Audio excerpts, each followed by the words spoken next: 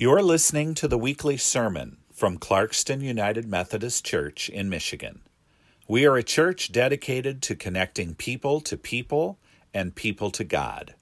To learn more, visit us at clarkstonumc.org.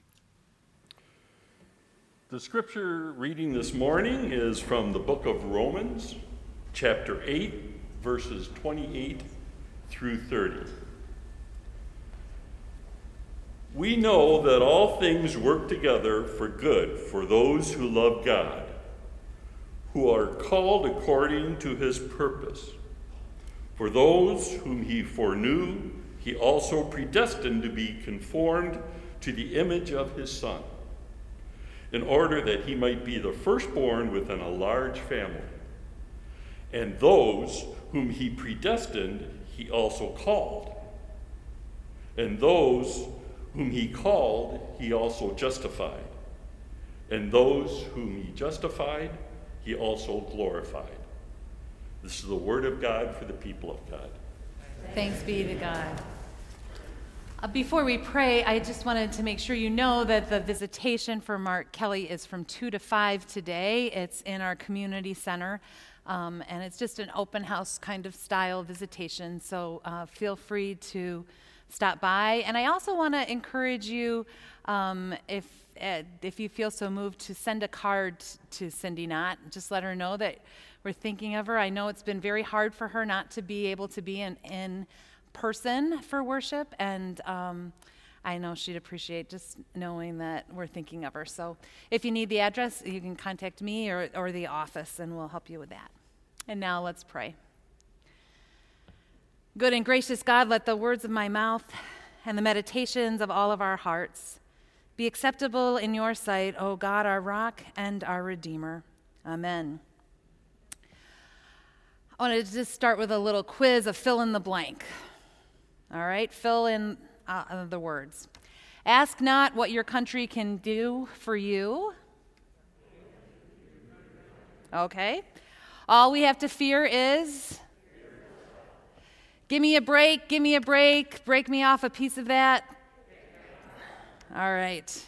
Now, have you ever heard these? Where's the beef? May the force be with you. To the moon, Alice. How you doing? Hello, Newman. Mama always says life is like a box of chocolates. All of these phrases have become a part of our culture, and we pretty much know their origins. So let's play another game. Is this from the Bible or not? Love the Lord your God with all your heart, with all your mind, with all your soul. Is that in the Bible? Yeah. How about in the beginning, God created the heavens and the earth? Come follow me, and I will make you fish for people. Make me an instrument of thy peace, Lord. Good. Well, the choir's all here. Choir, you have to, you they were here first service. Wait a minute.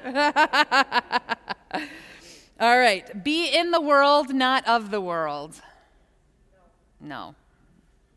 Love the sinner, hate the sin? No. Everything happens for a reason? No. Good. All of these are there. We find that we have a lot of well-meaning statements that we say that we think are from the Bible or at least are biblically based, but they aren't. Some things that we say are harmless, others can be harmful. In a desire to search for meaning, for answers, for comfort, even in an effort to find control where there is none, we offer platitudes that come from a point of faith, but that we say without realizing that sometimes they can cause more harm. Years ago, when Pope John Paul died, a friend of mine who's a very devout Catholic, goes to Mass every week at least once, gave birth to a stillborn baby just a few days before his death. And someone close to her in her life said to her, God must have wanted the perfect little cherub to welcome the Pope to heaven. Now, Of course, this person said this to her in an effort to offer her comfort and help her to feel better about what happened, but instead it left her having more questions. Why would God do that? Why didn't her baby matter? Is God really that selfish that God wouldn't take my friend's feelings into account? Is the Pope more important to God than the baby? Sometimes we say things to try to make a horrible situation better, but really, that's not possible, and it's not what people need. Over the next 3 weeks, we are looking at some well-meaning statements. Everything happens for a reason. God never gives you more than you can handle, and God helps those who help themselves. We're going to use Adam Hamilton's book, Half-Truths, God Helps Those Who Help Themselves, and Other Things the Bible Doesn't Say. And the book that we recently read in my book club by Kate Bowler, Everything Happens for a Reason and Other Lies I've Loved. So I want to just recommend those to you. There are resources for this series, and they're also just good, helpful books. Adam Hamilton says, here's why it's important to examine these particular phrases. I think they can sometimes hurt people. I think they can lead people to conclusions about God that not only are untrue, but that may push some people away from God. Some of these phrases are used to avoid careful thinking about complex issues, and some are used to justify our own biases or prejudices. Some, when spoken to others, can bring pain. Today, we start with Everything Happens for a Reason. In her book, Kate Bowler tells the story, it's a whole memoir, really, of her experience when she was diagnosed with stage 4 cancer. And she tells the story of how one day her husband went to the door and one of their neighbors was there. And she was talking with him, and she said to him, everything happens for a reason. And her husband replied, well, I'd love to hear it. Pardon, she said. She was startled by the response. The reason my wife is dying. The neighbor stammered and something, and she handed him a casserole, and she left. Now, the first time that I heard that phrase, I was in high school, and I was at this training at my church. We were starting this new ministry, Caring Ministers, that was similar to like the Stephen Ministers and programs like that, and they were talking to us about how to talk with people and how to come alongside people when they're going through difficult times. And one of the trainers kept saying, just remember, everything happens for a reason. And every time she said that, my mom would just, because she and I were taking it together, she would just, make some faces. And I didn't really understand why she kept saying that, and I was trying to process it and what that meant. I got very stuck on it. In fact, I don't remember anything else about that training. And so I was stuck with it and trying to make sense out of this phrase, and I asked my mom what she thought, and in her typical way, she told me it was baloney, to put it nicely, and that the woman was wrong, and she clearly had very strong feelings about this. Because if everything happens, then the deadly car accident happened for a reason, not because of carelessness or distraction or bad luck, but for a reason. And the cancer diagnosis happened for a reason, not because cancer just happens, but it happened for a reason. And the couple who struggles with infertility not because there's a hormonal explanation or other medical causes, but for a reason. When we say everything happens for a reason, the implication is that God caused it. God made it happen. And that God had reasons. Why would God cause a car accident to kill someone? Why would God give someone cancer? Why would God prevent a couple from having a child but allow others? I don't know about you, but that's not the God I know. And it's certainly not the God I want to worship. In our search for meaning and desire to offer comfort and offer explanation, we can end up turning someone away from God during a time when they need God most. There are times when we are being logical or practical, and we might mean everything happens for a reason because actions create consequences, and there's cause and effect in our world, and the choices that we make have results. We just have to be careful of when and how we say it, and maybe even find different words, recognizing there's no biblical foundation to the notion that everything happens for a reason. You can't find it anywhere in the Bible. And usually when we say everything happens for a reason, it's because we don't know how else to respond to suffering. Now, we might not say it exactly like that. We might say, it must be God's will, or it was meant to be. No one knows God's timing. It's all a part of God's plan. God never gives you more than you can handle. As if God willing something to happen makes it easier or better. That really just messes up our understanding of God. And it's problematic for a number of reasons. It suggests that there's predestination, that God has a set plan and everything goes according to that plan. God is therefore in charge of everything, making everything that happens God's will. I found a parking space. It must be God's will. My team won the Super Bowl. Must be God's will. It didn't rain when I went to Cedar Point. That was one I had as a kid. Must be God's will. This could all also mean that God is on my side. God hears my prayers and not yours.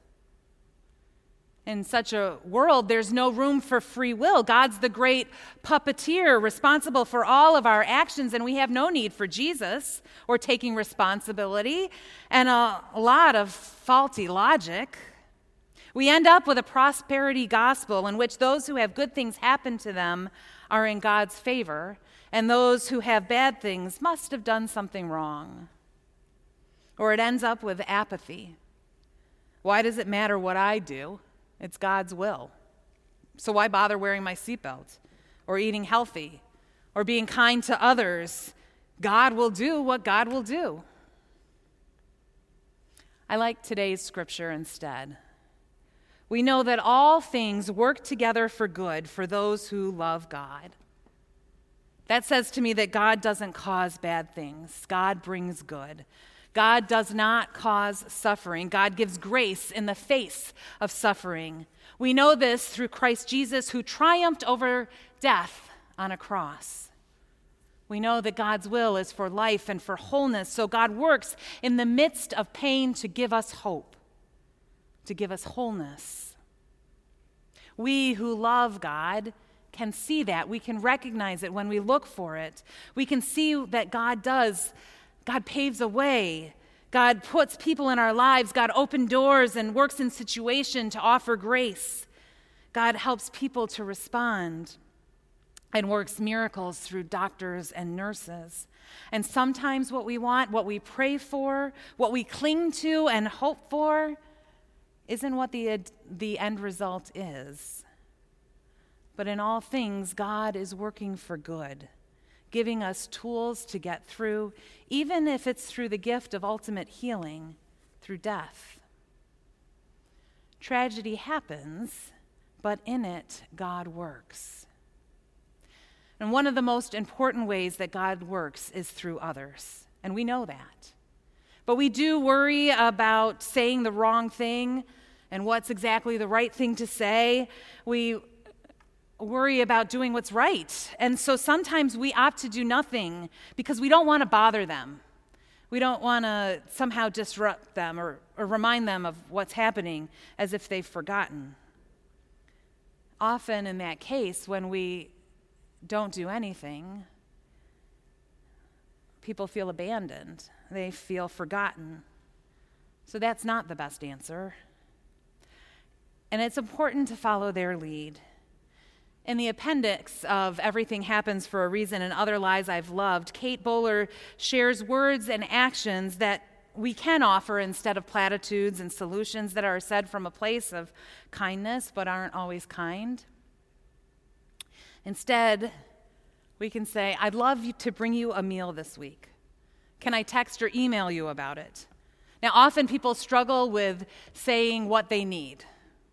And so if we just say, here, I'd like to do this, and send them a text or an email so that they don't have to respond immediately, and follow up with them with specifics. I'd like to bring you a pot of chicken soup on Thursday. Would that be okay? That's a great way to offer kindness. Say something that you admire about the person. You are a beautiful person. Okay, don't be creepy, but say something that's affirming to them. Everyone can appreciate a word of affirmation, and especially if you're going through something like cancer, when you are losing your hair and you're scared out of your mind, a kind word is a tremendous blessing. Or you can say, I'm so grateful to hear how you're doing, and just know that I'm on your team. People don't just want to talk about everything that they're going through and rehearse over and over again, the doctor's appointments or what's happening. Sometimes they just want to talk.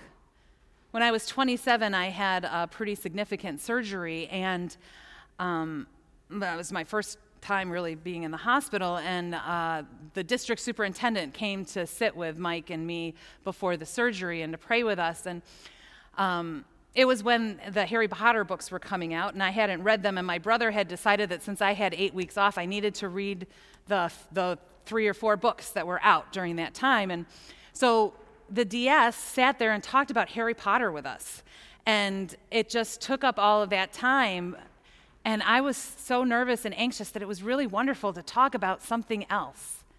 And then she prayed with us, and I went off to surgery. You can also say, can I give you a hug? A lot of times people feel isolated and just want to be touched, and a hug can be a blessing. Now, of course, you want to say, can I give you a hug? Because you don't know what their physical pain limitations are, and so it's nice to ask first, but give them a hug. Oh, that sounds so hard. If we have a willingness to hear the hard stuff, to be present for the painful reality and not give a solution, just affirm their experience, it's an incredible blessing, a gift to them. And finally, silence. You don't have to say anything. Your presence can be the most needed gift. Sitting with someone, holding their hand, is often what's needed most. We just get it in our heads that we're supposed to say something perfect. And so we worry about that, and we want to have exactly the right words when really we can't make it better. So the nicest thing, the best gift, is to just show up and shut up. Jesus offered a ministry of presence, coming alongside people, hearing their stories, offering healing and hope. We're called to walk in Jesus' footsteps. We might not sound like Jesus. We might not have all those perfect words, but we can offer that kind of ministry of presence that offers healing and hope. We can offer a caring, compassionate, loving presence that just helps someone make it through the day. May it be so. Amen. You've been listening to the weekly sermon from Clarkston United Methodist Church in Michigan. We are a church dedicated to connecting people to people and people to God. To learn more, visit us at clarkstonumc.org.